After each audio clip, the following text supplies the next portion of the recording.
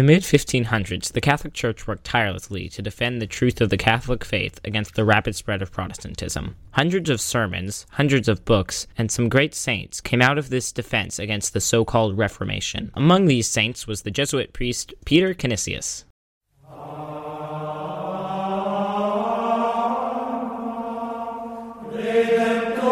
Hello, I'm Ryan P. Hansen, co-president of the Good News Magazine, a weekly publication dedicated to spreading the truth taught by the Catholic Church. Welcome to Saint Saturdays for December 13th, 2023. Born in the Netherlands in 1521 to a wealthy father, Peter Canisius, whose feast we celebrate this Thursday, December 21st, grew up in that country. In 1536, when he was only 15, he was sent to Cologne to study civil law, the arts, and theology. He graduated from Cologne with a degree called Master of the Arts. His father wanted him to marry a rich woman, but Peter consecrated himself to celibacy. He met Peter Faber, one of the founders of the Jesuit order, in 1543, and became a Jesuit novice a short time later. Peter Canisius then taught at the University of Cologne in Germany, becoming a revered speaker. He was ordained a priest in 1546 and became a theologian to Cardinal Otto Trustus von Walburg of Augsburg. While at this position, he sat during the councils of Trent and Bologna. He then studied under St. Ignatius in Rome, teaching there as well. He became a fully fledged Jesuit by professing the solemn vows in September of 1549. At only 28, he was already quite accomplished. Our Lord had more plans, though. Throughout the next few years, he worked on opening multiple universities throughout Germany, including in Munich and Ingolstadt. He served on many councils, acting as papal theologian sometimes.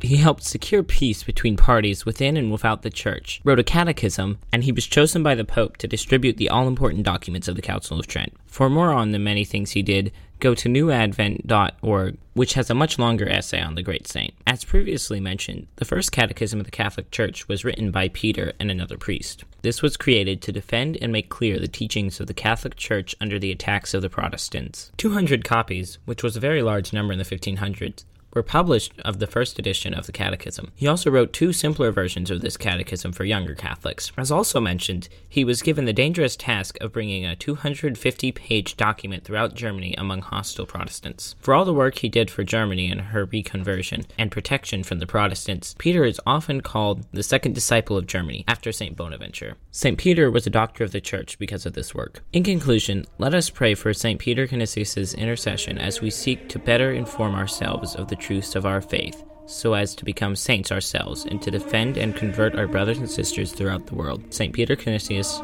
pray for us. That's all I have for you in this episode. This episode was presented by Ryan P. Hansen. It was written and co-produced by Thomas M. Cabine. This episode was produced and edited by Ben Wells. Subscribe on whatever platform you listen from to never miss audio content from the Good News Magazine. Check out our other content on our website, goodnewsmagazine.xyz, linked in the show notes.